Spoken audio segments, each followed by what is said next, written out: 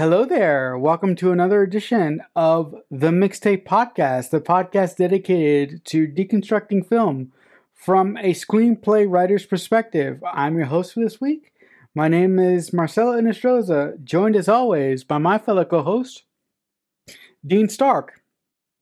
And on this edition of the show, we will be talking about the 1991 film Robin Hood, Prince of Thieves. So, as we do every week, I will turn the show over to my fellow co-host, Dean, as she takes us down a play-by-play of this amazing 90s film. This is my favorite version of Robin Hood ever. I don't know if I saw it in 1991, but I saw it ages ago. And it's my favorite. I don't care what bullshit Robin Hood shit they bring out. This is the best, and it still holds up. Like, it's not even okay. The only thing that's dated about this movie is maybe the hairstyles, because it's very 80s. It's like Robin Hood with like an 80s shag haircut. But everything else about this movie I absolutely adore. I've seen it so many times, and I really, really wanted to talk about it on this podcast. So Robin Hood, Prince of Thieves, 1991, directed by Kevin Reynolds, screenplay by Penn Densham and John Watson. So the premise is Robin Hood decides to avenge his father's hang on, fucking take two. I can't read my writing again. Jesus, this is like a Memento flashback. Okay, take two. Robin decides to avenge his father, who was murdered by the Sheriff of Nottingham. He joins forces with Little John's band of thieves to overcome the evils of the sheriff. So the opening scene is basically score music over like medieval tapestry. With credits, and I love the score to this movie. Do you like it? I love the score. Oh my god, I don't know if it takes me back to like my childhood, but the score is so epic. What do you think about the score before I move on to the scenes? Oh hell yeah, the score to this movie is so bitching. I mean, there's something in the score that I sort of don't want to say, because if it's not true, I don't want to fall on my face again. So I'll just let that go. Okay. But the score for the movie is so epic. It really puts you in the right mindset for the great adventure movie that you're about to see. It is absolutely wonderful. It is. It's great. So after that, there's words come up on the screen, and I've written it down just to make things easier for everybody. So 800 years ago, Richard the Lionheart, King of England, led the Third Great Crusade to reclaim the Holy Land from the Turks. Most of the young English noblemen who flocked to his banner never returned home. And now we go to the opening scene, which is Jerusalem, 1494 AD. And we're in what looks like an underground prison. It's dirty. It's disgusting. Everybody's sweating. Like, it's not I don't think it's like an actual prison. It's like I don't know. Someone's just created it, but it's really like the production design is fucking awesome.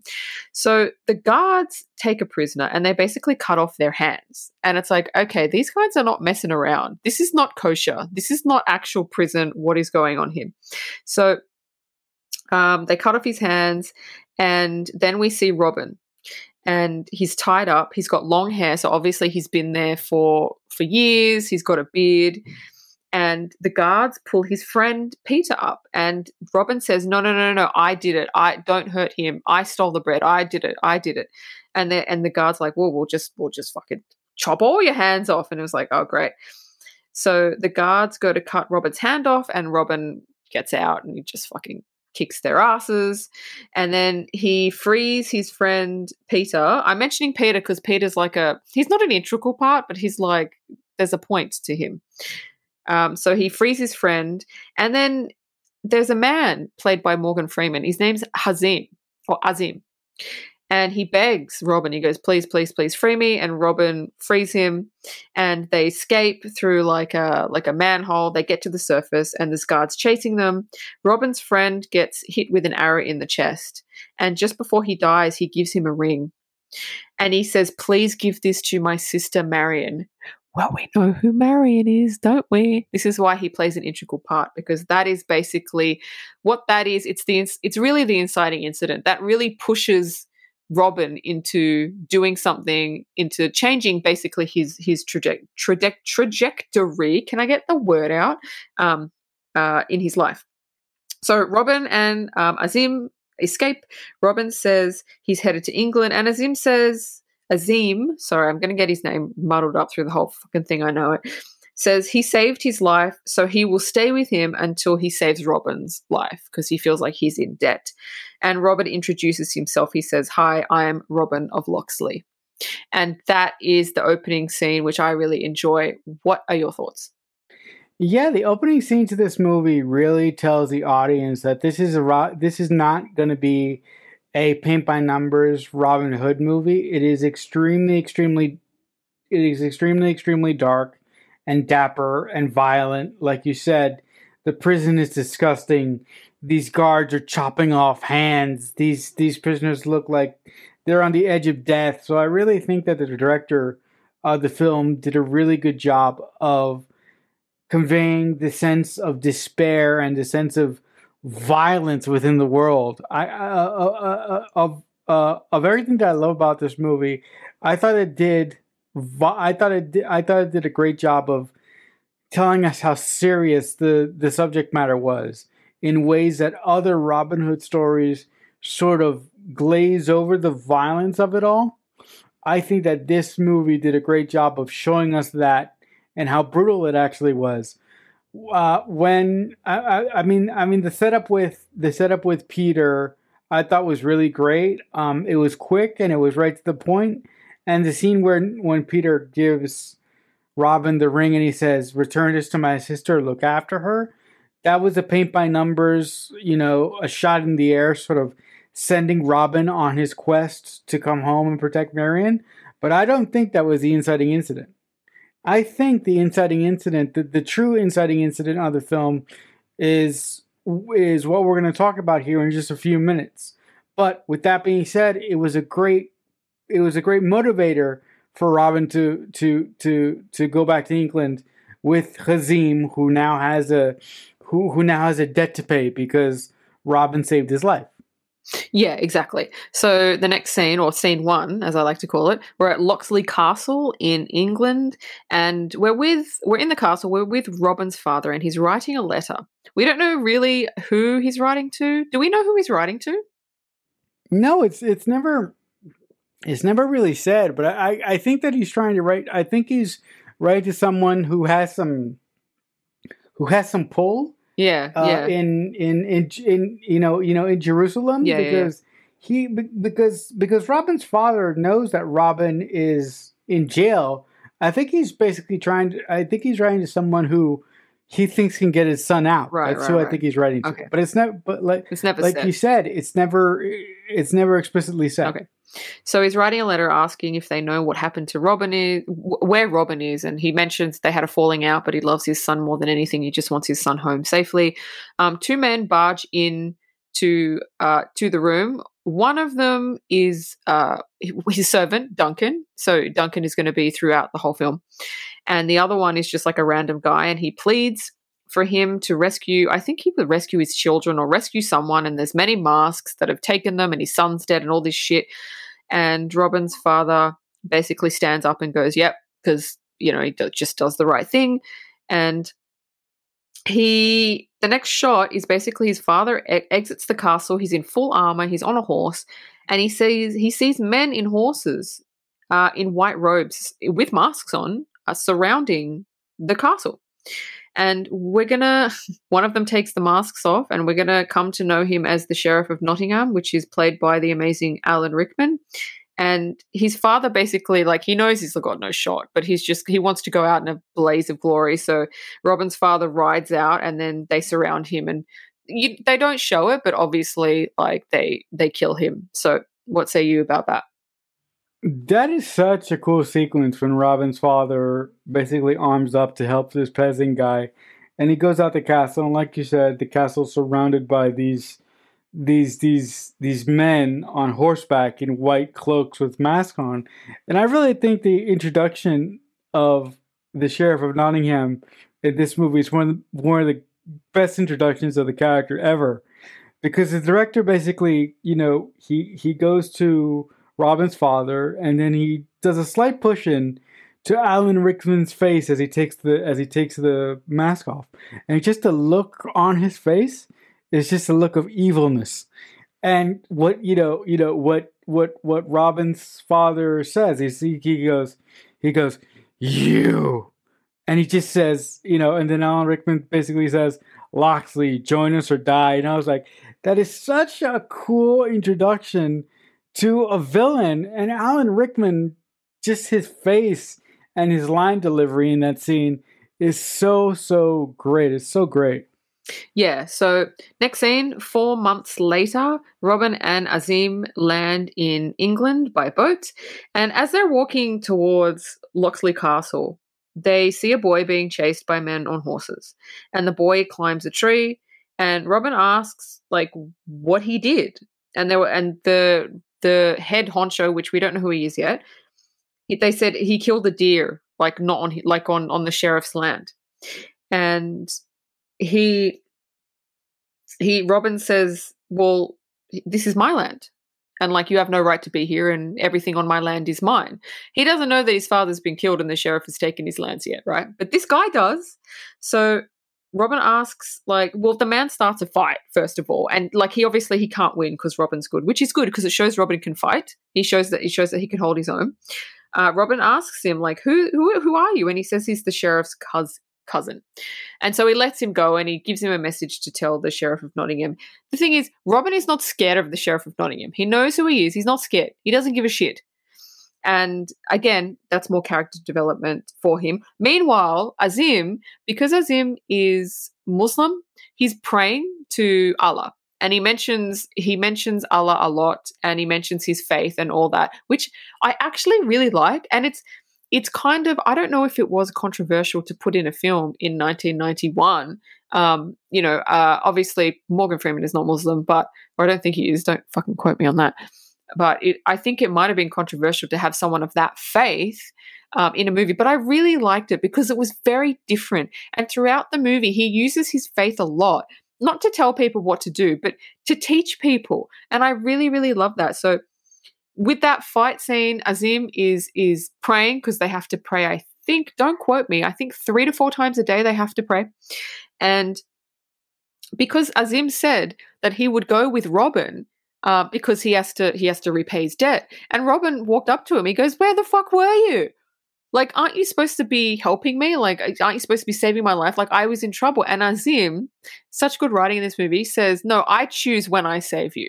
You don't choose. And I was like, oh, damn. I really like that. I was like, oh, I choose. All right. Okay. So anyway, that was that scene. Yeah. That scene was really, really wonderful because, when Robin confronts the guards that want to kill the boy, because apparently to them, the boy has killed a deer on the lands of the sheriff or whatnot. It's such a good scene because, like you said, we see that Robin knows who the sheriff is. He doesn't give a shit. And he says to the guys, this land doesn't belong to the sheriff. This land belongs to my family. And, anything on this land is basically mine. So anything in that tree is basically mine, and referencing the boy. But I also love what he says to the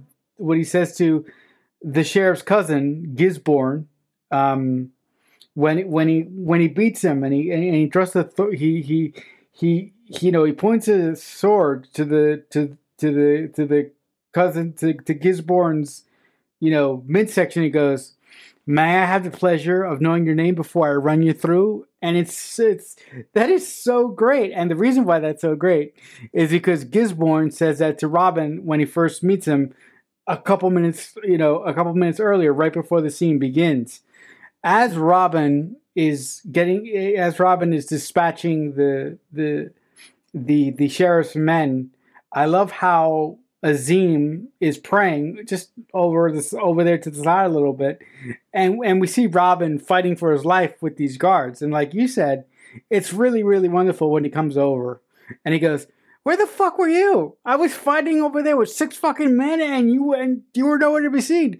Aren't you supposed to be my protector?" But like you said, it was such a great line to hear Azim says, "No, you need to understand. I will fulfill my vow when I want." That is such a good line and such good characterization for a really interesting character, because like you said, Hazim uses his faith all throughout the film to sort of justify his actions and to sort of teach people a different way. And also he does have this mystical way about him throughout the course of the film as well. Yeah, exactly. So the next scene, we are at Nottingham Castle, and the cousin bursts into a room, and the Sheriff of Nottingham, Alan Rickman, bless his soul. Well, not the sheriff's soul, I just like the actor. He's there with a girl who clearly does not want, she's forced. She does not want to be there. Like, her face, I don't know if this is like an actress or what, but her face just fucking says everything. And he tells him Robin is back. And the sheriff is just like, well, so what? Take him out. So that scene is really short. But what it shows is the sheriff doesn't care if a woman wants to be there or not. He's going to take whatever the fuck he wants. He doesn't care. He's an asshole. And the second thing that we learn, he does, right? And the second thing in that scene that we learn is he thinks Robin isn't a threat. He thinks he's like, no, just fucking take him out. He's like a nothing, but we'll know that it is something. Yeah, no, but the great thing about that scene is when Gisborne comes in, Alan Rickman is there with 2 chicks, and obviously he's about to, do with them. And the great thing that he says while he's talking to Gisborne, one of the girls tries to cover up, and he goes, "What are you doing? What are you trying to do covering up?" It's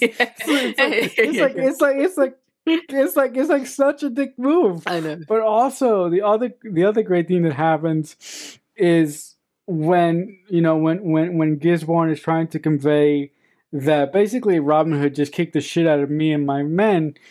The sheriff goes, "Oh, Robin, he's a whelp. He's nothing. He's just a spoiled rich kid. Whatever. We'll take care of him." Yeah. The other thing that is very key is the director sort of pans to a corner of the room, and in the corner of this room, there's this little hole with this eye looking through it. Now, guys, this might surprise you. Look, I've seen this movie a million times throughout the course of my life. It's great. It's wonderful. But I never noticed that detail about this movie. I didn't even notice it this time. No? Are you serious? Yeah. What's going on? Well, okay. So in that scene, like the Gisborne and Sheriff have their little spout. Yeah. But while they do, there's a moment when the camera pans into a little corner of the room, and you see a hole, and then you see an eye looking through that hole. And I'm like, that is so weird. I've never noticed that before, but that gets paid off later on in the film. Oh, okay. I 100% don't remember that. I don't remember that at all. It's there. No, I'm sure it is. Look, this movie is long, so I'm sure I missed a lot of shit. Yeah, but like I said, I have watched this movie countless times throughout my life, and today was the first time I noticed that little detail about this moment. I was like, holy shit, wow. I've never noticed that before. Wow, okay. I want to go back and have a look. Not to prove you wrong or anything, because I feel like it is there, but I want to figure out why I fucking missed it. But yeah, I know it's there. I know it's there. So, moving on, the next scene, we're with Robin, we're with Azim, and we reach Locksley Castle. And he walks in, and the first thing he sees is his father hanging. And look, I don't want to say I love it because that's going to sound morbid, but the way that they've done it is really cool because he's not just hanging for a rope. He's inside a cage hanging, and he's all like, because he's been hanging there for months, he's all like decomposed and stuff. So the special effects makeup did a really, really good job on that, and it was just like, it was very in your face. It was very oh my god, like you're not really expecting it to look like that. You're not expecting him to be hanging there anyway, but I really, really like that. And then his servant emerges. One of the servant that went into the room with the other guy for when Robin's dad was writing the letter. He comes out and he has no eyes. And he said, "They took my eyes. They took my eyes." And you just feel so bad because he's like this old like grandfather like character. You feel so bad for him. You're just like, "Oh, he took your eyes." Like, no. And he says, "Oh, and P.S. the sheriff took your lands." And Robin is like, Oh. So there's a short scene after that. I'll just mention it. Robin is at his father's grave. He's dug his grave. He's put like a cross on it. And he says he's not going to rest until he avenges his father's death. And so that might be the inciting incident you're speaking of. Yes. Yes. Like I said in the start of this episode, I don't think the inciting incident was Peter sending off Robin to look over Maid Marian.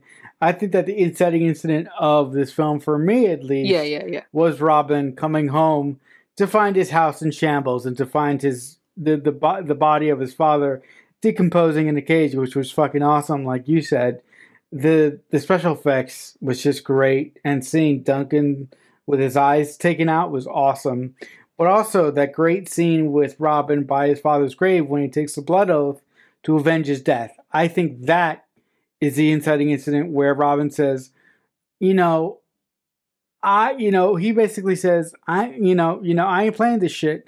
I'm going to go after the Sheriff of Nottingham to get my land back and to get everything back because this is not right. Yeah. It was powerful. That's the word I was looking for. It was a powerful scene, and you're right. That is the inciting incident. You're totally right about that. So the next scene is we're with the Sheriff of Nottingham, and he's going down to a dungeon area of the castle, and here we're introduced to the seer, or a witch, or psychic, whatever you want to call her. I call her the seer. She's an old woman. She's got white hair. She just, she's got these rotting teeth. She's got one eye that's like different to the other. Like, again, the special effects people, I think, did a really, really good job on her. And he asks her about Robin. Is he a threat?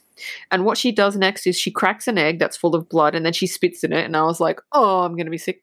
I don't like spit or vomit, anything that comes from the mouth. I don't like it. And then she puts runes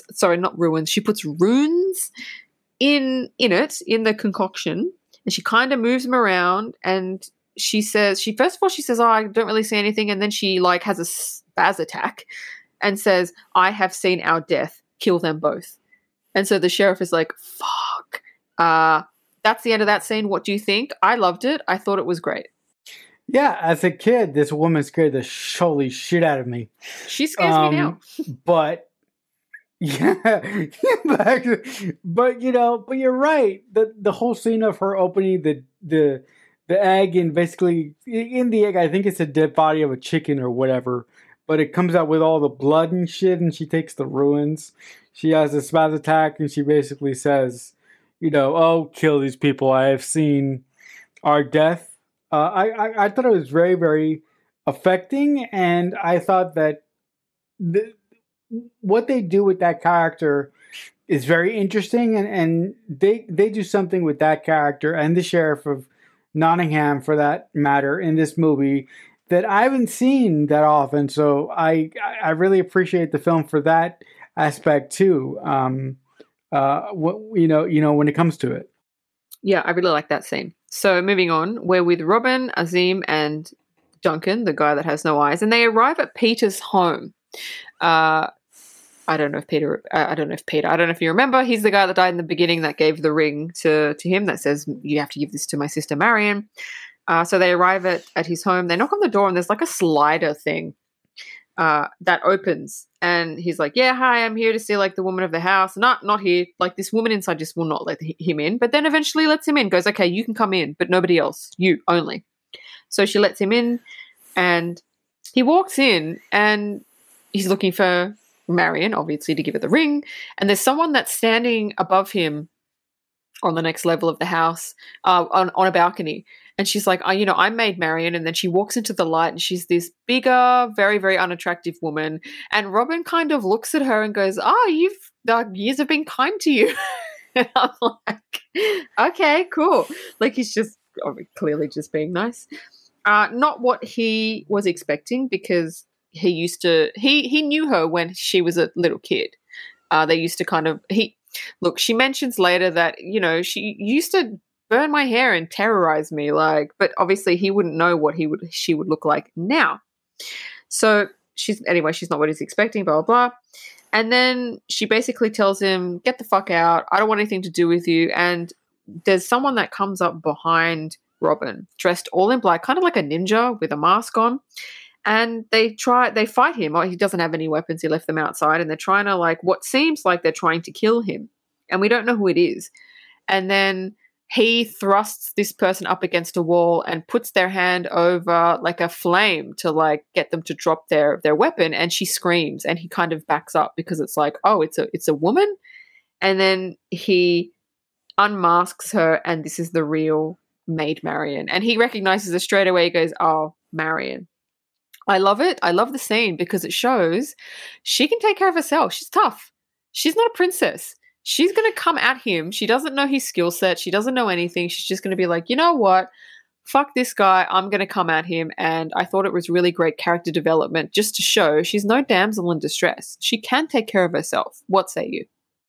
Yeah, it was a really wonderful scene to basically say that this Maid Marian can handle her own and she doesn't suffer any fools. The thing that I like about it is when Robin disarms her by putting her hand in the fire, causing her to drop the sword.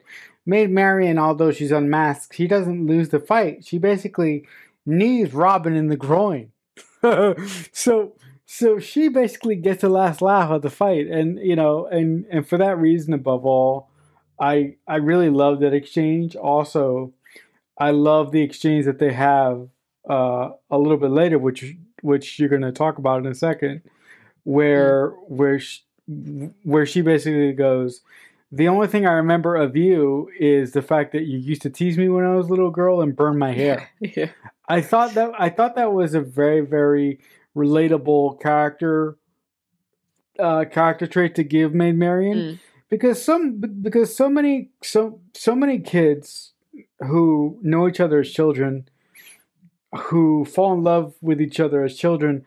Like, as a kid, what's the first thing that you do when you like a girl? What's the first thing you do? You tease her mercilessly. Adults still do that. That's not a kid thing. Yeah. Yeah. Yeah. Like for example, what Dean just said, if you like someone, what do you do? Yeah. You poke them and you tease them mercilessly. Yeah. So I thought that was a really, really good connection point that the writers added in there to show us that these people, although we just met them, these people have some history that we're not privy to. Yeah, exactly. It was great character development for both of them. So Robin ends up giving Marian her brother's ring. She's clearly upset about this. And then we find out crucial information. We find out that Peter and Marian are actually King Richard's cousins, which plays into it later. So she's actually of royal blood.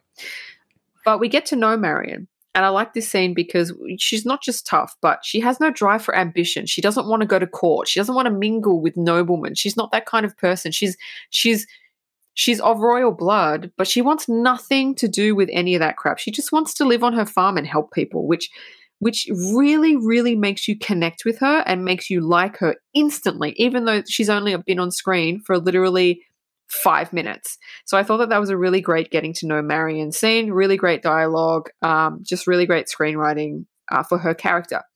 So now Nottingham's guards ride towards Marian's home because they're looking for Robin. Robin, Azim, and Duncan jump on horses to basically lure them away. And they're riding through this beautiful, I don't know where they filmed it. Should have looked it up. I assume they filmed it in England. Beautiful countryside, and they come to a forest, and they don't want to enter. They're like, no, because they think it's haunted. They don't want to go in, and this is the infamous Sherwood Forest. And they go, well, we have no choice, and they end up riding into the forest, and it stops the guards. The guards don't want to go in. The guards are like, fuck that, I ain't going into the forest.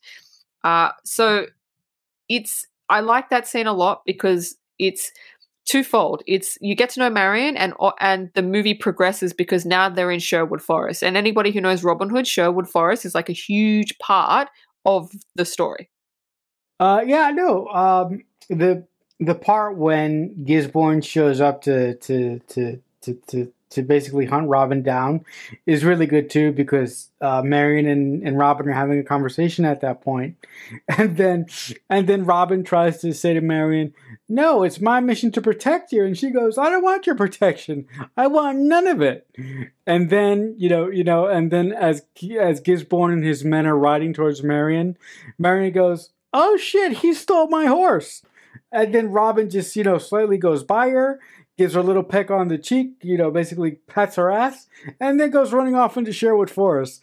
I thought it was a really, really good scene. And also, I like that the writers took time to sort of give Sherwood Forest this air of mystique and this whole haunted thing. Because, again, there have been a million Robin Hood movies throughout the course of human existence. But I really feel that this one is going out of its way to be different and just to be a little bit more than what we're expecting from this story that we've heard a million times. Yeah. No, I agree. So moving on, Robin, Azim, and Duncan come across... They're in Sherwood Forest, and they come to a crossing, like a river. And men jump out, and they've got sticks, and they won't let them cross. And there's a bearded man that walks out, and this is the infamous Little John. And he says, "You have to pay a tax or you don't pass." And Robin's like they don't even know what's going on. They didn't even know the people were in the woods. And so Robin goes, "All right, well, I'll fight you." And Little John's like, "Okay, you can fight me." And his men, or his merry men, as we'll come to know them, are kind of laughing. And I like this fight. Usually, like, fight sequences are a bit like, they're just a bit boring for me, but this was good because he basically just beats Robin down every time. Like, they've got sticks and he's beating him down every time. And I love this scene because Azim is standing on the sidelines, rolling his eyes like, "Oh my God, what the hell is wrong with this guy? This guy can't fight." Like, he's not helping him. He doesn't care. He's just like, "Oh God, Robin, just get up." I just love his character. He's constantly rolling his eyes at Robin like, "Why are you doing this? Why aren't you winning when I know that you can?" So anyway, they fight each other until eventually Robin wins, and he drags Little John into the deeper waters. And Little John's like, "I can't swim. And Robin says, "Just put your feet down." And he puts his feet down and he stands up, and the water is like literally like up to his like thighs. And he's like, "Oh shit." And then he starts to laugh. And then Robin laughs and they all laugh and his men laugh. And then he invites him to join him for dinner, and they're all laughing and they're walking off. Can I just add something? That's the end of that scene. I'll ask you your thoughts in a second. Can I just say something? It's so interesting with men. Men will fight and they will fight and they will fight. They'll punch each other out, and then they'll be like, "Hey, do you want to go for a beer?" "Yeah, cool, let's go for a beer." That would never happen with chicks. Oh my God. No, women don't do that. No, if you fight with a woman, she will hold it against you until she fucking dies. And even then, she will hold it against you into every single next life into the next 100 lives that she lives. She'll meet you and she'll be like, I don't know why. I don't like this fucking person because of something that happened 10 lives ago. Honestly, we don't do. But I always find that really lovely how men can do that. They can beat the shit out of each other and then just let it go. Women can't let shit go, yeah. But men can, and I do admire that about men. But what did you think about the scene? No, but I just want to say a little bit aside to what you just said. The fact that women can't let anything go, I just want to throw this in there really quick, is a wonderful thing about women, but also a terrifying thing about women. Yeah. Because women are fiercely loyal, and women are very, very strong in their belief system, and that's where I think they have a leg up on men, because men, they only get mad to a point, but women have this sense of fearless loyalty to something that I don't think men have, which is a fascinating quirk of the We female definitely sex know how to hold a grudge. Yeah. Definitely. Yeah, no, it's just something fascinating that I've always thought of. I love this scene because before Little John comes out, Robin is walking on the river. And he's walking on the river to see if it's okay for the horses to pass.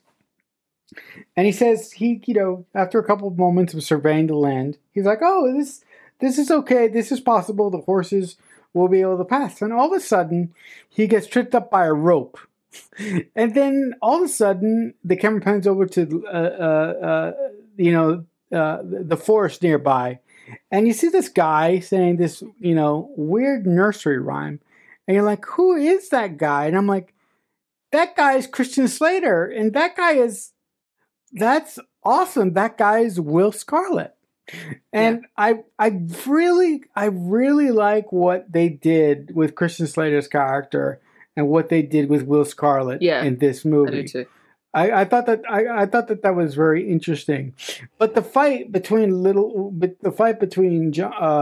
John and Robin Hood was great because, like you said, it was nail biting, and the great thing about it was Robin is getting his ass kicked, 6 ways to Sunday throughout the whole fight. As a matter of fact, Robin would have lost if it were not for one little thing that Little John did wrong. He turned his back on him. Also, the great thing about that is that in many Robin Hood incarnations, it's the other way around. Robin always kicks the shit out of Little John. Yeah. But in this movie, it's in reverse. Yeah. So I really, really like that for so many reasons. And like you said, Morgan Freeman's character, Aziz, is just sitting over there judging his ward. He's judging. Yeah, watching his ward basically get his ass kicked. Yeah. So again, I love it. I love it how Azim said to Robin at the beginning of the film, I'm going to avenge you and I'm going to watch you and I'm going to fulfill my vow to you. But Azim basically fulfills his vow whenever he wants. But all he's done so far is watch Robin get his ass handed to him twice. Yeah. First by Gisborne's men, which is the sheriff's cousin, and now Little John. So I'm like, what kind of like guardian are you? You're watching Robin Hood getting his ass kicked 6 ways to Sunday, but all that does have a point, which we'll learn later. Yeah. But I thought I thought this sequence for the introduction of the Merry Men, as they will be called later, was great. Yeah. So we're at dinner with Robin and the Merry Men, and he says he wants to fight. It's a short scene. I do like it, but it's a short scene. He says he wants to fight back. And Little John is basically like, we're farmers. Like, we don't know how to wield weapons. We have no armor. We have no anything. And they're honestly, like, there's like 20 of them. So he was like, yeah, no. And then, Will Scarlet is there and he says something again. He doesn't like Robin. We don't find out until the end, but he doesn't not like Robin. I like that, like you said, I like what they did with his character, but he just snipes at him all the time. It's just like, and Robin's like, what the fuck is with this guy? And Little John's like, oh, leave him alone. He's just a boy. He'll get over it. But we realize why he's so fucking pissed at Robin at the end. And then Robin turns to Duncan because he hasn't been to England in 3 years. He says, do they still hold mass on Sundays? And he said, yes.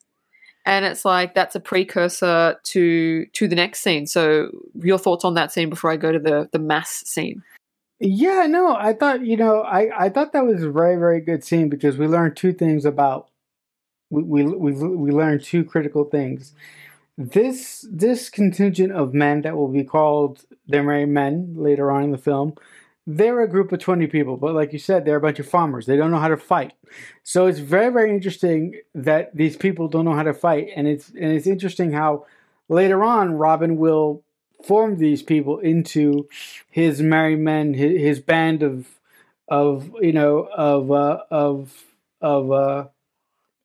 avengers, against the Sheriff of Nottingham.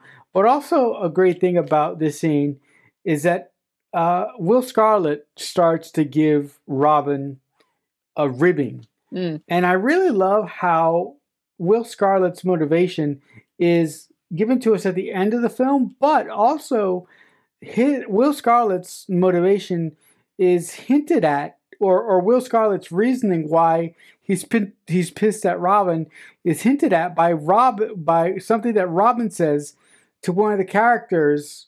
I can't remember who, but Robin says later on, he says something that plays into the reason why Will Scarlet is pissed at Robin. So I really enjoyed how that was set up and how that is paid off later with Will Scarlet's story. He says it to Marion. It's a scene coming right. up. He says it to Marion. Yeah.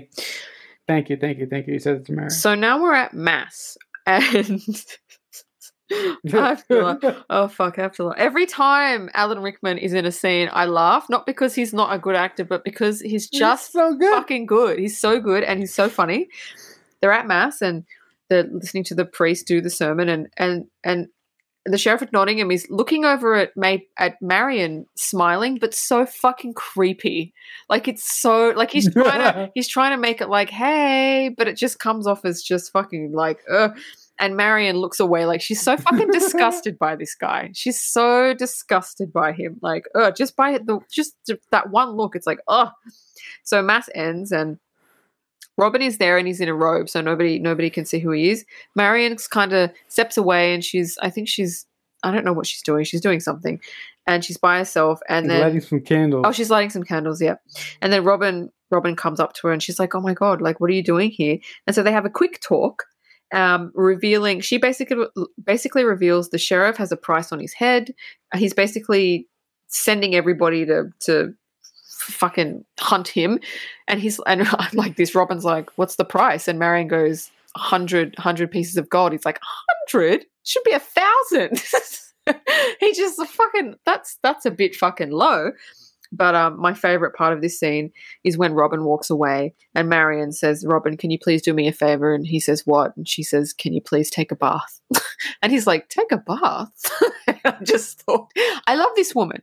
She does not give two shits. I love her. Anyway, thoughts? Yeah, I mean, that scene is so wonderful for so many reasons.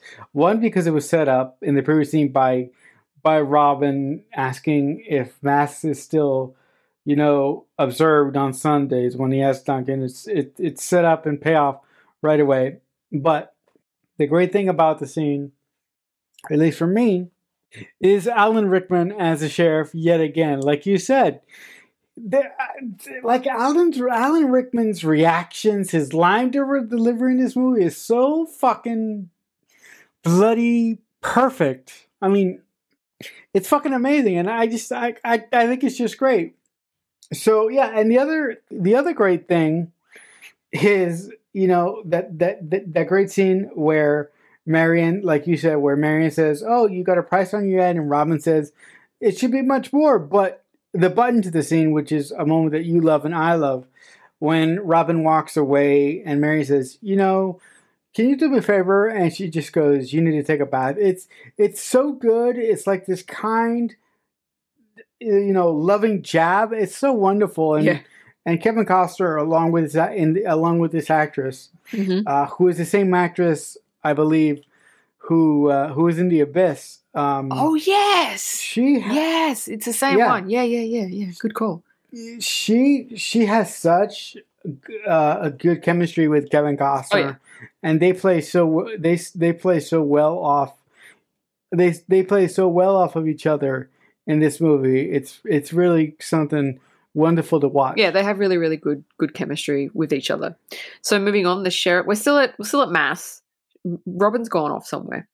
The Sheriff of Nottingham corners Marion, telling her basically he likes her. She should move closer to the castle so he can protect her. And she's just like so disgusted by him. She's like, no, I'm not going to do that. But she's very nice about it. She's like, look, I just want to stay where my family's home is. She never says anything disrespectful to him, but you can tell she's just saying something to make him like fuck off. So he gives her a dagger for protection, which comes back in the end. And she doesn't want to take it. She doesn't, no, take it. She's like, oh, yeah, fuck, all right, I'll take it. She has to be nice with him. And that's that scene. So that's a short scene. I like that scene. But the next short scene after that is Robin is speaking with the priest that gave the sermon. And he's asking him, because there's this whole rumor going around that his father was a devil worshipper. That's why he was killed. And Robin doesn't believe it. And he asks the priest, like, was he? And the priest just basically says, oh, when I asked your father, he wouldn't give a straight answer and all this crap. And Robin's like, no, that's bullshit. Like, he just, no. And then he looks at the priest like, yeah, no, I don't believe you. And it clicks in him that maybe the priest isn't as good as he should be. And, spoiler alert, he's not. So he goes to leave the room and he opens the door and the sheriff is standing there and he's just like bewildered. He was not expecting Robin to be there. And he's like standing there bewildered. Robin slashes him with a knife across his cheek, escapes. And then the Nottingham says the iconic line, I'll carve your heart out with a spoon. That's that. Oh. Oh my God. I was like waiting for it this whole movie, but I was like, that moment when Robin opens the door and just sees Alan Rickman there, the look that Alan Rickman gives is such a look of shock, and it's just like it's like a holy shit look. Yeah. And when he stabs him and when he escapes, and when Alan Rickman says, I will carve out your heart with a spoon. It's just so delicious. It's so great. I absolutely love it. So a little tidbit. This is not in my trivia, but I was reading up about this the other day. Actually, every single line that Alan Rickman says that's gold, like that's good, is actually Alan Rickman's ad-libbing. That wasn't in the script. He made that up. So yeah. So he made up a lot of his lines in the script. Yeah.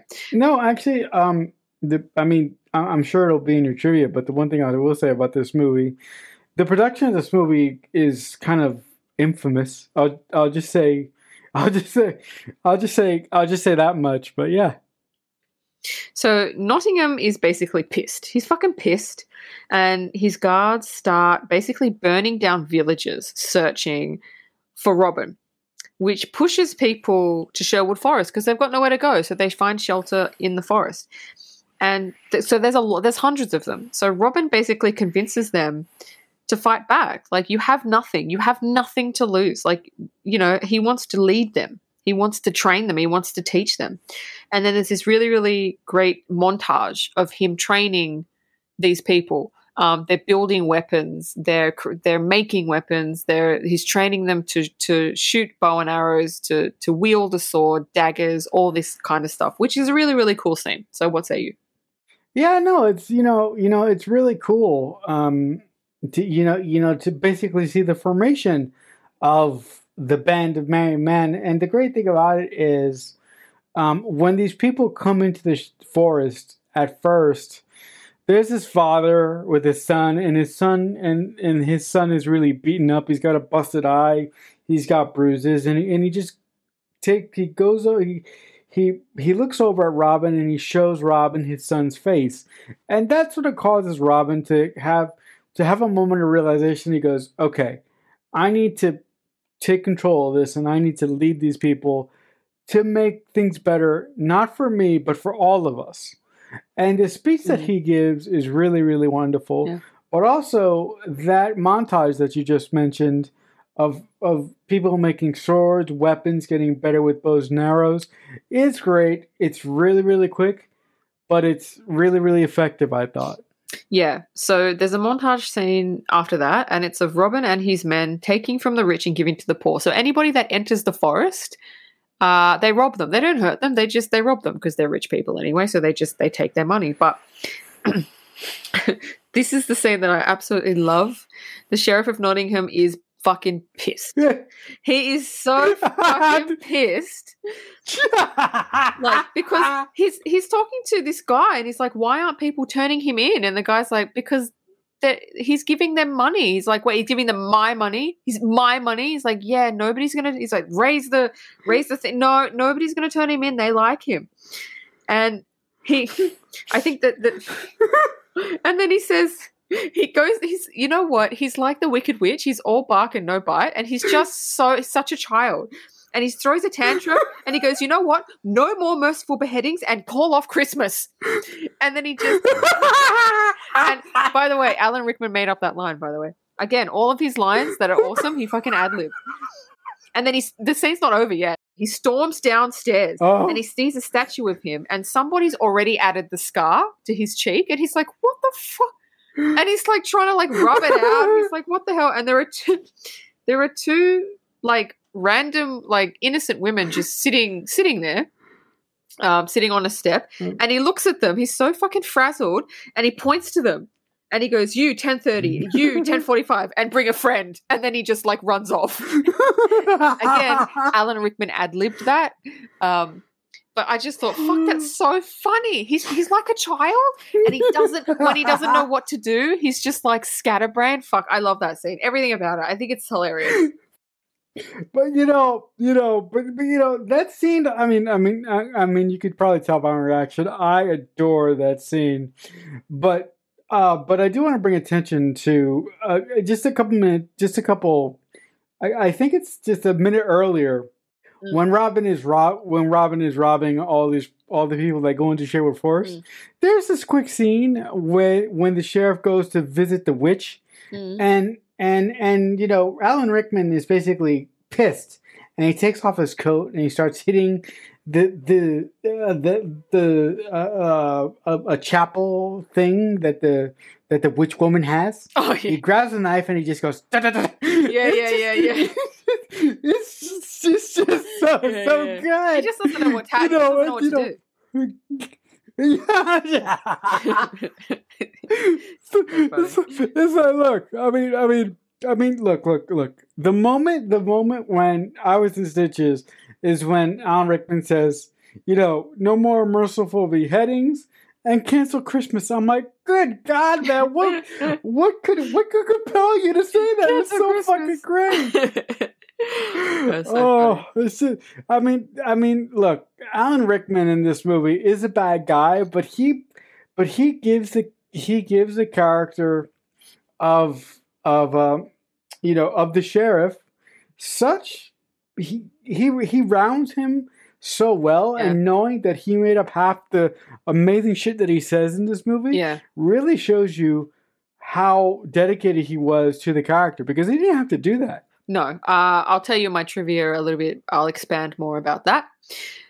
But now we are in Sherwood Forest, and there's a horse and cart, and there's a big, like fat guy on the cart, and he's got barrels of ale on the cart, and the men like stop him, and that's the introduction. That's Friar Tuck. And he's not really a nice person. He's a drunk. He doesn't want anything to do. He just wants to drink. That's all he wants to do. And Robin they drag him back to where all the men are in the middle of the forest. They drag him back there, and Robin asks him to minister the men because they need faith, which is true. They need something, and Tuck accepts. I like Friar Tuck's character. I didn't like him when he was introduced, but he actually grows on you throughout the movie. So I actually really did like his character. But the cool thing about Friar Tuck, like you mentioned there, when he's introduced, he's a drunk, and the great thing about his introduction is that at first he repels Robin, and he fights against him. He bites him. He kicks him in the face. Yeah. But after Robin basically ties him to the carriage and makes him walk the carriage back to where the merry men are in the forest, he basically says, he basically thanks God for teaching him humility, and I think that's such a really cool, interesting way to take an asshole, and make him a good guy in a really short amount of time. Yeah, I agree. So now we're back to Nottingham, Sheriff Nottingham, and his cousin walks in, and he tells him he's failed again. He's like, "Did you catch Robin?" "No, I didn't catch Robin."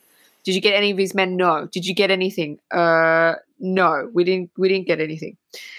And the sheriff is kind of walking around going, oh, you didn't get anything. And I'm like, yeah, he's about to do something, because it's just, he's at the point now where he's past anger and he's into psychotic land, because there's like stages of anger. Like you go angry, like I want to punch something, and then you get to a stage where you're so angry that you go psycho. and honestly, the psycho angry stage is where everybody thinks that you're fine, and then you just come out and you like literally like mow people down. That's the stage he's at. He's at psychotic stage. I'm so sorry. He is. I'm so sorry. It's so funny. This is his cousin. And so he just picks up a sword and just runs him through with it. Does not give a shit. He's at that level. But because the psychotic level of anger, you don't give a shit. You're just like, whatever. I don't give a shit. And then he says to him, well, at least I didn't use a spoon. So great. I'm sorry. I am so sorry. Tell me what you thought. I mean, you clearly. I am so sorry for laughing. That's all right. Go. Yes, I'm so sorry. I'm so sorry for laughing through all that. But you're right. At this point, the Sheriff of Nottingham has lost it. He's getting so sick of Robin fucking up with his grand plan, stealing his money, and he's so sick of his cousin's failure that, you know, he sort of walks his cousin around the dungeon that they're in, takes a blade and goes, "You're dead," and he just goes, he just moves on like it's nothing. It's so great. Yeah, that's a great scene. So next we're with Maid Marian and her servant. Is that her servant? That's her. No, actually, but more than her servant, I think that's her friend. I think that's the woman that raised her. By the way. Oh, okay. So whoever she is, she's with her, and they're riding through Sherwood Forest when two merry men, pounce on her, and they have bow and arrows in her face, and she's not scared. Like, this woman is so badass. She's not scared. She's just sitting there looking at them like, what the fuck? And so she's like, oh, yeah, if you want me, come here. And so one of the guys goes, okay. And she grabs him like a boss, puts a dagger to his throat, and she's like, take me to Robin. Take me to him. And so they go, oh, okay. So they take her to Robin, and he's swimming in like a lagoon thing, and he's naked, and you don't see anything, but she looks away. She's like, oh, that she's looking away, and then Robin doesn't realize she's looking, and so he gets stressed and he walks up, and you can tell that they like each other. And she was like, what are you doing? And he's like, I'm taking your advice, taking a bath. And so Robin starts to show her around the camp, and she's impressed. She's like, oh wow, you built all this in such a short amount of time. And this is the scene that you were talking about before. Just after this, there's a short scene. It's really, really nice. It's a Robert and Marion scene. And he speaks about what he wants. And he says, I don't want this. I don't want war. I don't want to fight. I want a simple life. I want love. I want family. And that's it. I'm like, he's not about ambition either. He basically, his values align with her values of what she said in the beginning of the movie. But he also retells a story about his father. And when his mother died, his father took up with another woman to comfort him. Now, as a 12-year-old boy, he basically said to him, gave him an ultimatum. It's either me or her. Like, he was pissed. He thought that this woman was trying to replace his mum. Like, he just thought it was too soon. And so his father, got rid of this woman, didn't kill her, but just sent her away because Robin basically chucked a tantrum and went, no. Now, that story is going to come back. That was the story you were talking about, yeah? That's the end of the scene. But tell me what you thought, and that's the story you were referring to? Yes, that's the story that I was referring to when I mentioned the stuff with Will Scarlet to be paid off later on in the film. But I do just want to point out that when Maid Marian saw Robin in the lagoon, she didn't look away. She actually stared at him for a good while. Oh, yeah. She wanted to see. Yeah. Yeah. She definitely wanted to see, but the fact that Robin's values align with Maid Marian are so it's writing that just works. I think, and the fact that Robin doesn't want the royal life. He just wants, a house, some kids, and some love is really, really wonderful. But that also makes Robin's need to not liberate England, because I don't think he wants to liberate England. No. I think the whole thing that he wanted, the whole purpose why he weaponized these men, is I think he wanted to get revenge for his father's death. I don't think that he wanted to get. I don't think that he wanted to get revenge for England. I don't think he wanted to make England better. No. I think his only concern was getting revenge for his father's death, and that's what makes this Robin a little bit vastly different from all the other incarnations of Robin that we've seen. Yeah, it does. Because you have, I don't know, look, I can't remember any of the other motives of any of the other Robin Hoods, because they go in my brain and then go straight out. But yeah, this gives him a motivation. This gives him a want and a need. So as Marion is leaving, Robin asks her to take Duncan, the guy with the no eyes, with her, because he's just gonna get killed, and she agrees, and it's really, really sweet. He goes up to Duncan and he just says, are you trying to get rid of me? He's just this sweet old man, and he goes, no, I need you to go with her. I need you to protect her. I need you to make sure she's okay. And he was like, yes, sir. Yep, I'm gonna do that. And I just thought, what a sweet scene that was. So anyway, we're coming up to my favorite piece of dialogue that always gives me shivers. So Robin asks Marion to send word to King Richard about what Nottingham is doing to the people. And she says if Nottingham finds out if Nottingham finds out, like, everything will be taken away from her and she'll probably be imprisoned and all that shit. And Robin says, would you do it for your king? And she says, no, I'll do it for you. Oh, getting goosebumps. And then she kisses him and then leaves. And I love that dialogue because it's a prelude to like one of the best songs ever.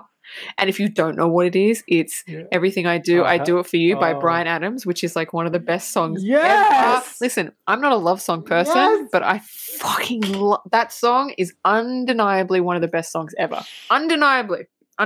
Anyway. Yes. What say you? Yes. No lie, before I tell you what I thought about the scene, no lie. After I finished the movie, I played that song like 4 or 5 times. Yeah. I love it. Yeah, it's a great song. I love it.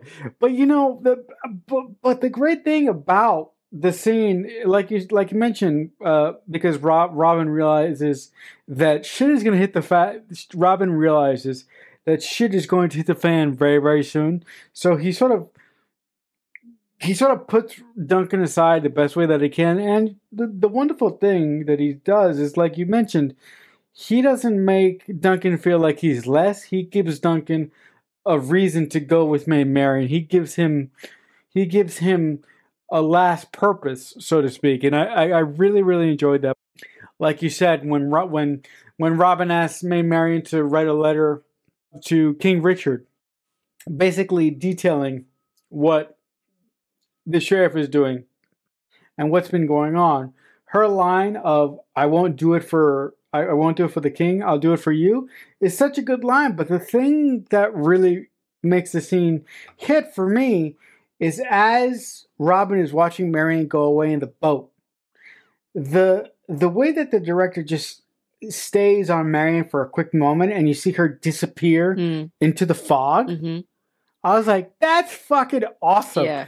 I don't know if you picked up on that. Yeah, I did. But it's just so cool how he just lingers on that shot of her going away from Robin. It's such a great scene. And it also shows us how their relationship is progressing throughout the course of the film.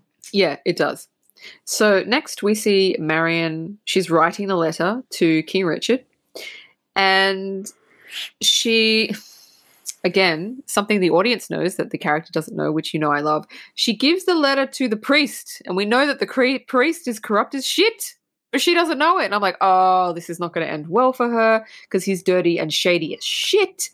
So the priest gives it to one of his best writers, and she's like, well, I'm going to send her servant, her friend who had with him. And the priest is like, she's like, no, I need to make sure, I need to send someone I trust. And the priest is like, oh, okay. And it's not going to end well. And it doesn't, because they're riding along, and then he hits her over the head, and obviously the letter's never going to get to King Richard, so it doesn't go to plan. Marion's in her house at night, and then the guards just barge in and they arrest her, and they pull her out of her place, kicking and screaming, and Duncan overhears everything, and he's like, and obviously you feel so bad for him because he's blind. And it's like, what the fuck is he going to do? But God fucking bless him. He does it. He grabs a horse because he's in the stables. He jumps on the horse and he just whispers to the horse, "Take me to Robin. Please take me to Robin." And and the horse does, but it makes sense, because usually in movies you're like, oh, how does the horse know? But I don't know. In this movie, I'm not questioning it. I feel like it does make sense. But what say you about that scene?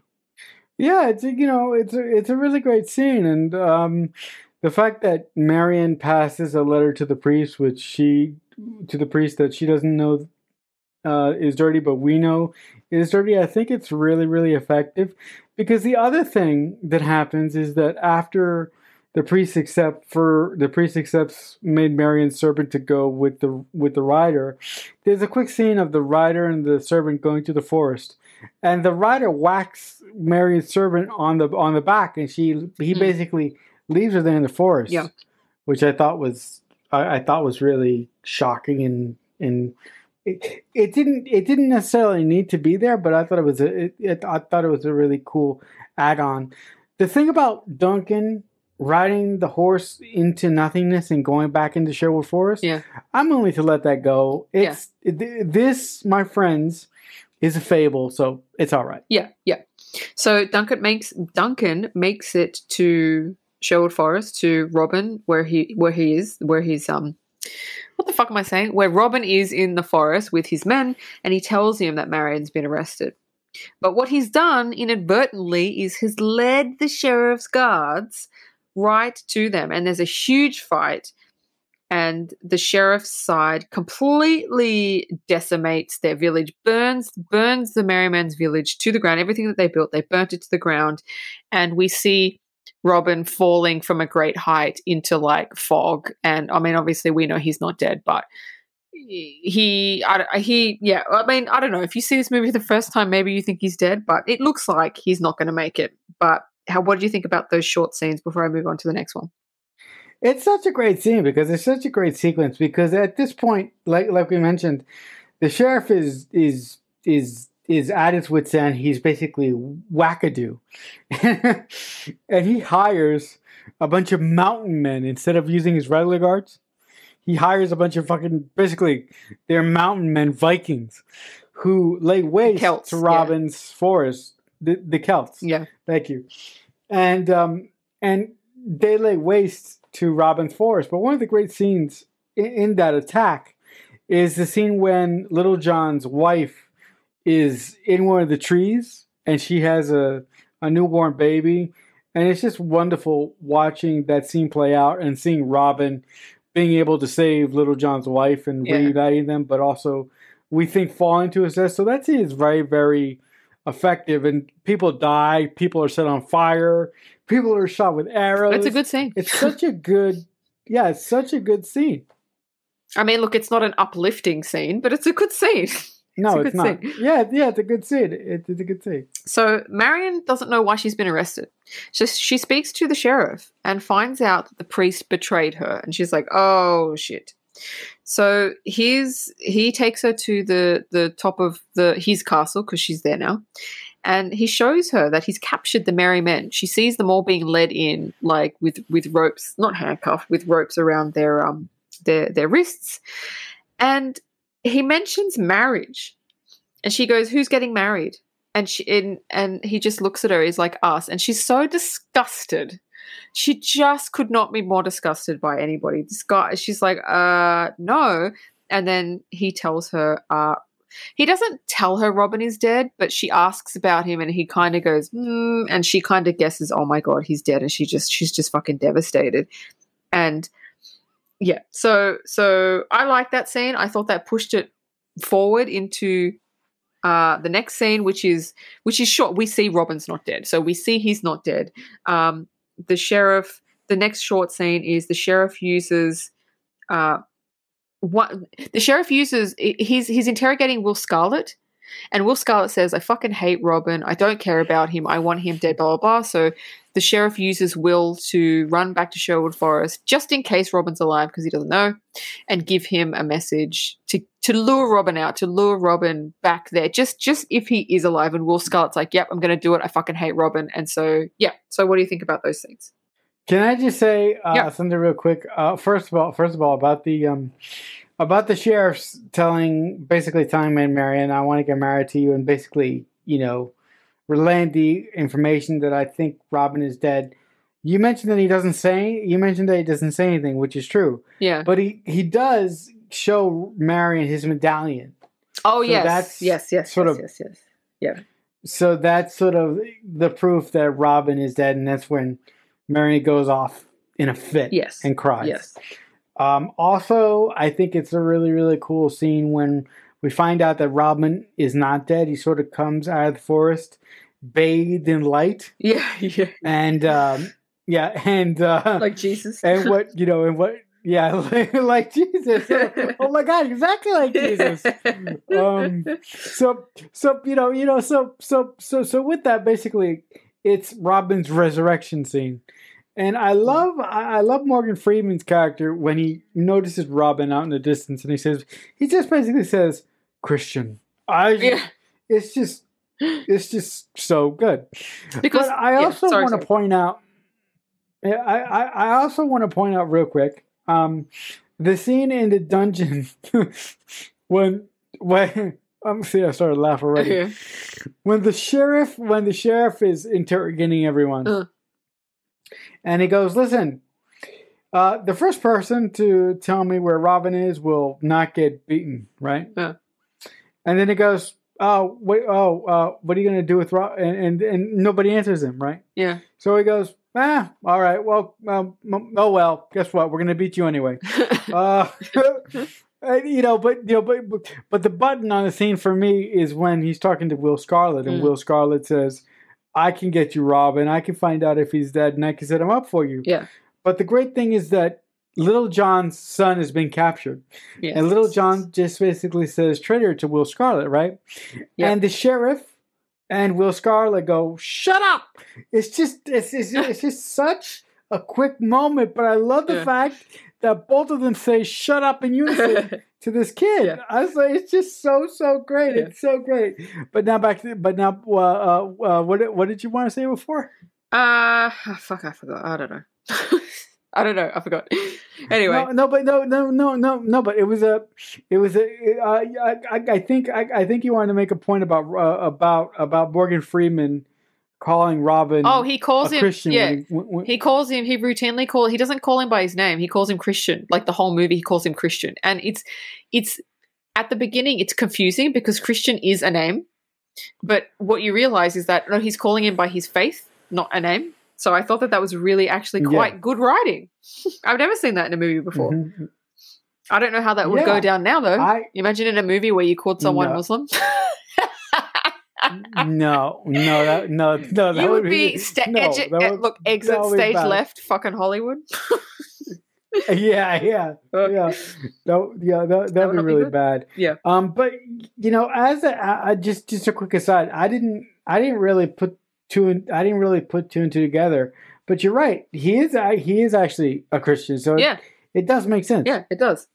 So Will Scarlet returns to Sherwood Forest, and he finds Robin. And he tells him the message that 10 of his men have been captured. They will hang at noon before the wedding between Marion and Nottingham. And Robin is just like, what the fuck? That scene is short, but it pushes the story forward. But also, while Will is telling Robin this, we see Azim. And he's sitting next to Friar Tuck, and he's got some concoction that he throws into the fire, and it makes a boom. And Friar Tuck falls back, and he's like, "What the hell is that?" And you know straight away, oh, he's making gunpowder. And so later on, when that comes into play, it's not out of nowhere, and it's not out of nowhere that he would know how to make it because they've made his character know things that the other characters wouldn't know, but it makes sense because he's been brought up and lived in a different country. Do you know what I mean? Like, it's not like one of those things where it's like, oh, how does he know how to do that? How does he just fucking know how to do that? No, but with this guy, it's like, why wouldn't he know how to do that? He's come from a totally different country. We don't know anything really about him. And so any trait or skill they give him, you kind of just go, oh yeah, that fits. To me anyway. It wasn't out of the realm of possibility that he would know how to make gunpowder. Yeah, I mean, like I mentioned before, and you have mentioned a couple times in this episode, there's something about Morgan Freeman's character that makes him a little bit holier than thou throughout the course of this film. And the fact that he knows how to make gunpowder, the fact that he says things that don't necessarily compute with the other characters, it's completely fine because that really adds to the mystique of the character and where he's from. And as a writer, you don't necessarily want to give characters that much things. You don't necessarily want to give characters that many traits without explaining where they got it from. But in certain situations, you can do that if you want to build up the mystique of a character, and that's the avenue that I felt they wanted to take with this character of Azim in this film. Yeah. So next up, we're with Freitag, and he's on a horse and cart, and he's got barrels on this cart, and he's sitting next to him is someone that's wrapped kind of like a mummy, and we don't know who it is yet, and we don't see their face. And he comes to the guards, and the guard's like, what's this? And he's like, oh, it's ale for the marriage celebrations. And, of course, the guards are so stupid. They're like, they don't even check. And he's let through. And he plays... Hold up. Yeah. Yeah, go. Hold up. Yeah. Did we skip over the scene when Will Scarlet's motivation is revealed, finally? Did we skip over that? No, I don't think so. Did we? Because when does he admit to Robin that he's his half brother? I don't think did that happen already? No, I don't. I think it's is it that scene? I don't know. Yeah. It's I think it's the scene when he comes back into the forest and Little John is beating on him and he opens up his chest. And he sees the scars, and then after he tells Robin the whole spiel of what's going to happen to May and Marion, Robin goes, well, what's the deal with you? Why do you hate me so much? Oh, that's right. Yeah. Tell the scene. That's when it's revealed that Will Scarlet is the son that Robin had. Will Scarlet is the son of the woman that Robin's father had a thing with after his mother passed away. So that would make them half brothers. Yes. So I really like how that thing is sort of revealed at the last second to add a little bit more emotion going into the final battle and a little bit more thrust going into the final battle. Yeah, so you're right. That scene happened then. So anyway, Freitag is he places a barrel next to the gallows, and the rest of his men kind of sneak into the castle. They climb up the walls. They're all in kind of like it's all very like Cloak and Dagger. They're in like hoodies, not fucking hoodies. They're in like hoods. They're in fucking hoodies in the medieval times. They're in hoods. As well as Robin. Robin's kind of what he does is he finds like shit and he rubs it all over his clothes, and he's got this cane, and he's like hunched over, and the guard grabs him and he goes, hey, who are you? And the guard smells him. He goes, oh God, get away from me. And it's like exactly what Robin wanted.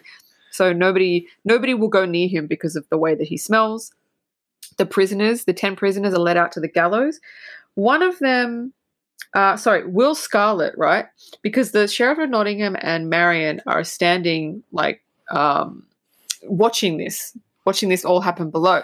And so he sees Will Scarlet and he's like, oh, what say you? And he goes, oh, Robin Hood is dead. And he goes, did you see his body? He's like, no, I didn't see his body. He's like, oh, we'll fucking kill him, like hang him anyway.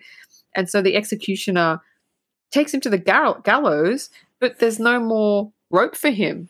And Will's like, well, I guess you can't hang me. So what he does is he ties him to the barrel that we know now is full of gunpowder. And you're like, oh shit.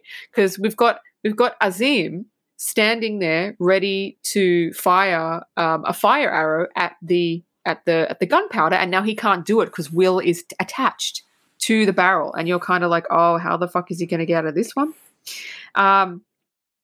The executioner kicks one of the steps from underneath one of the prisoners, and I found it interesting that Robin ends up shooting the rope and the prisoner down, but the prisoner's like the son of Little John, like he's like a 10-year-old boy, and I'm like, that's a lot. You could have kicked the chair out of any of the other adults, but you did it to the child, which proves that this movie is better than the others first, because they're willing to go there. They're willing to go there, which I liked. So hold on, that's not the end of that scene. Nottingham sees Robin not happy. He's not fucking happy. Like, it just thwarts him. Happy. It's like Dorothy and like the witch thwarts them at every fucking turn. He just can't win. Yeah. The merry men reveal themselves, and basically all hell breaks loose. And here we get to the best shot of the movie, where Robin shoots a fire arrow. But it's in slow motion and there's fire behind him, and the way that they've shot that is just perfection. So like it's a shot, it's like 2 seconds, but it's a fucking amazing shot. Best shot of the movie. So what say you about that whole scene? Yeah, I mean, the sequence when Robin's merry men that have gotten captured are being led to the gallows is great. I do just want to mention that it's not the sheriff that points out Will Scarlet from the crowd. As Robin's men are being let out, the director does something so fucking pointed. I'm like, why did he do that? But he just basically shows Will Scarlet staring right at Little John's kid. And Little John's kid is the one that makes the Sheriff of Nottingham realize that he's in the crowd. So I'm like, okay. But that's like so like, yeah, but that's like, so why would he? I don't know. But that's here or there. But the whole sequence is great, and like you said, the fact that this movie is willing to go there, and the fact that this movie is willing to show a kid getting hung and almost dying is wonderful. The scene when Little John breaks the fucking gallows down is wonderful. Yeah. When Azim starts blowing up shit and blowing up shop. Yeah. Also, the great scene is when Robin Hood's merry men block off close the gates to close off the courtyard from the Turks. Yeah, it's just great. It's just wonderful. But yeah. Oh, and I do want to mention that scene when Robin shoots the arrow against the guy that's going to kill Will. Huh. That is actually a trailer shot. Oh yeah, and yeah. And that shot is the one that they used for a couple of the posters, if I'm not mistaken. Yeah, it is. It is, because the best. He's the best. Yeah. So Nottingham he's not happy. It's all hell's broken loose, and so he takes Marion, kicking and screaming, into the castle. He drags her into one of the rooms. He drags the corrupt priest. He demands that he marry them. Marry us now. And I don't know why, but the seer, the witch, is in there, and the witch is like, take her now. And he's like, well, listen, the one redeeming quality I have is I'm not going to do it until we're married, right? And I'm like, that's your redeeming quality? Really? So he's like, come on. And Robin and Azim are trying to, they've run into the castle. They're trying to get in, but the door's reinforced, and the priest looks at, Nottingham, do you take her, blah, blah, blah. He says, yes. And he looks at Marion, do you take him? And the sheriff is like, yes, she does. Let's just get on with it. Like, she just doesn't say anything. So he throws her down on the floor, and the priest is still in the middle of marrying them. And he's basically like trying to like have sex with her, like right there. And it's so funny because there's banging on the door. The priest is talking. And he's like, I can't, there's too much noise. Like, I can't do it. and then Robin's like, that's so funny. So he's so inept. And then Robin goes kind of around the castle. He crashes into the window like Errol Flynn. And then Robin and Nottingham kind of duke it out. And Nottingham is not that bad a fighter. Like, you've never actually seen him fight, so you don't know if he can. But he's not that bad. He keeps kind of besting Robin. But obviously Robin is cornered. Robin wins in the end. Spoiler alert, he wins. But he corners him. He doesn't have a sword. And then right as Nottingham is about to thrust him through, Robin stabs him in the heart with Marion's dagger that she gave him. And the seer comes out of nowhere. Kind of like Mickey in Scream 2, if you listen to our previous podcast. Yeah, that's right. Comes out of fucking nowhere towards Robin, and Robin doesn't see him. And this is when Azim throws a sword and kills her and saves Robin's life. And he says he has fulfilled his part, and he just walks away. And I was like, damn, he is a boss. He's actually a boss. He's a fucking boss. He just throws this like awesome like sword from Jerusalem. It's like a guard's sword that I think he stole, and oh my god, he's just a boss. I have fulfilled my contract. It just fucking leaves, just fucks off. I'm like, oh my god. But anyway, what do you think about that? That was a great scene. What do you think? I absolutely love the scene when the sheriff rushes Mary into the chapel, and they have that moment where, you know, the sheriff says yes, and then before Mary can say anything, he covers up her mouth, and like you said, and like you mentioned, he basically says, "Of course she, of course she does." But the scene that had me on the floor laughing is the scene when basically the sheriff is trying to rape Marion, but he can't do it because there's so much shit happening. Yeah. And the funniest thing about it is the witch takes a pillow and puts it under Marion's head. Oh, yeah, that's right. Yeah. And Marion's that's going to make any fucking difference. Yeah. What the hell are you doing? That was so funny. It's so great. I mean, it's just so funny. And the whole ending sequence with the sheriff. And you're right. We've seen how powerful this Alan Rickman performance is. Yeah. But we never really seen him be physical, and I thought that it was really fun to see that he could actually handle himself in a fight. Yeah. And it was a nice callback that the dagger that he gave Marion ends up being the dagger that killed him. I thought that was really appropriate. Also, the one thing that bothered me about this movie, well, there's not too many things that bother me, but this really is a glaring omission. Yeah. When Azim kills the witch, she goes, "The painted man," and Azim goes, "The witch," and I'm like, there was nothing that led up to them. Like it would be really cool if we would have seen like Azim having nightmares about this witch. Yeah. Or this witch mentioning, because she did mention, "I will see my death," but she never mentioned the Azim or seeing a figure of a black man. She just says it, and Azim says it, but there's nothing behind it to go, wait a minute, what are they talking about? These people have never met. What the fuck are they talking about? Yeah, that was a bit odd. So that's something that I felt maybe was in other drafts, but for some reason they decided to toss it out. Also, I just want to mention really quickly, I think it's a scene that we missed where it's revealed that the witch is the mother of the sheriff of Nottingham. And I think that is oh my god, when was that? Fuck, I feel like I missed so much. Fuck. Yeah. That scene comes right after the sheriff of Nottingham finds the hole in the room. Yeah. In his chamber. He goes to confront the witch about the hole in his room, because he basically thinks that everything the witch has been saying to him is a bunch of bullshit because she's been spying on him this whole time. And that's when she tells him that you are my son. Okay, I need to ask you a question. Did you watch the theatrical cut or the extended cut? Because that was not in the movie that I watched. I know that scene wasn't in it because I would have remembered it. I'm wondering which cut you watched. I have no idea. I probably watched the extended then. I have no Yeah, I do not idea remember which that version at it all was. because I felt like I would have written that down because that's like a huge plot point.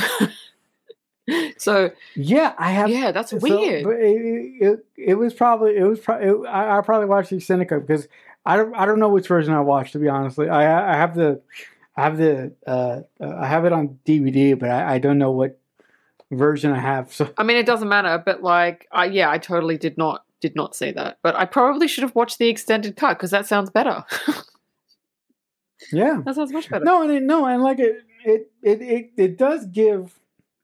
It does give a character angle to the Sheriff of Nottingham that Yes. that isn't seen Yes. in any incarnation of Robin Hood. So I like that quite a bit. Yes. So now we're at the final scene. Friar Tuck is marrying Robin and Marion when it's interrupted by King Richard returning home from the Crusades, played by the awesome Sean Connery, and he basically gives his blessing and they continue on and they get married. And it's a very, very nice, beautiful scene. And then the credits roll and that song, Everything I Do It For You, starts playing and you start getting goosebumps. But that's it. That's the end of the movie. Yeah, I mean, just real quickly, this movie is a lot of fun. And I think it's a really, really cool cameo of James Bond himself, 007, Sean Connery, to show up as King Richard. Yeah. I think it's very, very cool. Yeah. And for him to say, "Oh, you cannot marry this woman," I have to give her away first. Yeah. Is really cool. Also, him thanking Robin for his kingdom being intact is a great character point because he's right. If it wasn't for Robin, England would be in tatters. Yeah. At this point. Yeah. Yep. But I thought it was a wonderful scene and it was a great way to end the movie. Yes, it was. I agree. All right, so do you want to move over to your trivia? Yes. So my first trivia is the Alan Rickman thing. So Alan Rickman actually turned down the role of the sheriff twice because he didn't like the character. He thought the character was boring. It was badly written. Like there was no way he was going to do it until they told him, all right, you can make the character your own, but we want you in it. And that's when he went, can I change his dialogue? And they said yes. I don't know if they would have done it to anyone else. So what the funny dialogue that he said in the movie was him made up. But what he did was before they started shooting, he actually got together with some of his comedian friends, showed them the script and went, how can I make my lines funny? And that's how he made up all those lines. And the thing is, when they were shooting it, nobody knew that he changed the script. Nobody knew. And so when he said it, when they yelled cut, he would look to the crew and he would see their reactions and they were just pissing themselves behind the scenes. And he says, that's what I wanted. I wanted them to laugh. That's the reaction I wanted. And that's why the director kept it in because he thought it was so funny what he did with the character. But that's how that came around, which I thought was really cool. Wow, that is so cool. And that is so unusual of the director to give an actor basically a carte blanche to basically change anything. That really shows you how little faith the people making this film had in the script. Yeah, that's not a good thing. No. So, two people that were offered the role of Robin Hood: Mel Gibson. I don't know how that would have worked, and Carrie Ells. But he went on to do Robin Hood Men in Tights anyway. So yeah, that's really that's interesting. I never knew that. That's very interesting. How funny would it have been to have Carrie Ells in this movie and in Robin Hood Men in Tights. That would have been very interesting. So considered to play the role of Marion was Elizabeth Hurley and Nicole Kidman, which I thought was rather odd. Elizabeth Hurley, maybe, but she's too. Maybe. Yeah, maybe. but Elizabeth Hurley is too much. I'll just say that. Yeah. And who else did you say? I'm sorry. Nicole Kidman. Brain fart. Maybe. Yes, but for that, I think her May Marian would have been a little bit more straight down the line. Yeah, probably. And a little bit more serious. a little bit more serious? Yeah. So if you'd noticed, Robin Hood is actually like he's English. The whole movie is English, right? But he has an American accent, Yeah.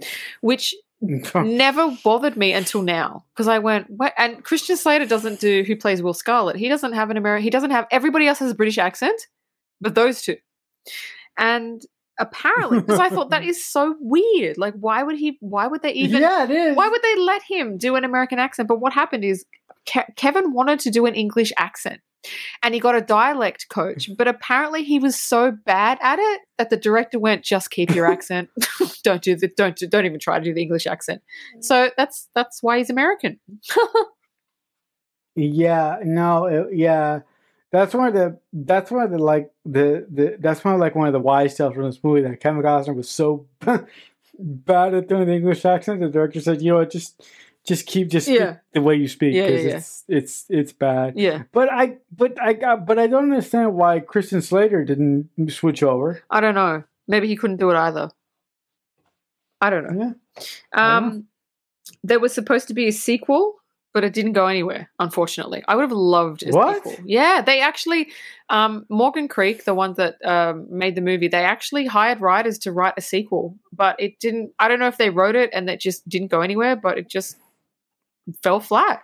That would have been cool. That would have been so cool. But the thing is, who would where would they have gone with it? That's Robin Hood has so many stories. Where they would have gone with it. They could have done so many stories with Robin. My last piece of trivia, which I think you'll like, Patrick Stewart was considered for the role of Sheriff of Nottingham. No way! Yeah, Picard. Thought you'd like that. Oh my god! But you know what? That would have been great. But I'm so immensely proud that it was Alan Rickman. Oh yeah, because Alan Rickman. Look, as good as Kevin Costner is, and as good as Mae Barron is, and as good as all the people in this movie are, Alan Rickman is this movie. He is. He's this movie. He kills it. Absolutely kills it. Yeah. So, as much as it would have been nice to see Jean-Luc play the sheriff, it just you just have to give it to Alan Rickman for this movie. Oh yeah. You have to. Yeah, and that's the end of my trivia. Yeah, actually, I do want to. I just do want to point out a couple things about this movie. Yeah. That I know. Yeah. This movie's production was so fucking awful. Yeah. That the original director of this film quit like twice. No, he quit like 3 different times. Wow. He quit 3 different times, and Kevin Costner was so unpleased with the way that the script was going that after the director quit the 3rd time, Kevin Costner was like, "Fuck it, I'll direct the movie." So Kevin Costner ended up directing the second half of the movie. Wow. Amazing. And then years later, Kevin Costner and the same director came together again to do Waterworld. Oh. That's unfortunate. And but Waterworld didn't work out either for them, and something very similar with Waterworld happened as it did with Prince of Thieves. Oh wow! Okay, wow. But that'll do it for this edition of the Mixtape podcast. Listen, guys, if you love the show and have any questions for us, you can just simply email us. You could just simply email us at themixtapepod@aol.com. If we receive any questions there in the future, we will address them and maybe we'll give you a shout out on the show. But just really, really quick here before we say goodbye, if you guys are going to come back for next week, we'll be watching the 1980 film Friday the 13th. So with that, I hope that you come back for our season finale next week, where we'll be watching Friday the 13th, as I previously mentioned. But for my beloved co-host Dean Stark and myself, I would just like to say thank you for listening. And as I say often, If someone is kind enough to make you a mixtape one day, that must mean that they truly love you. The Mixtape Podcast is a Balloonhead Productions presentation.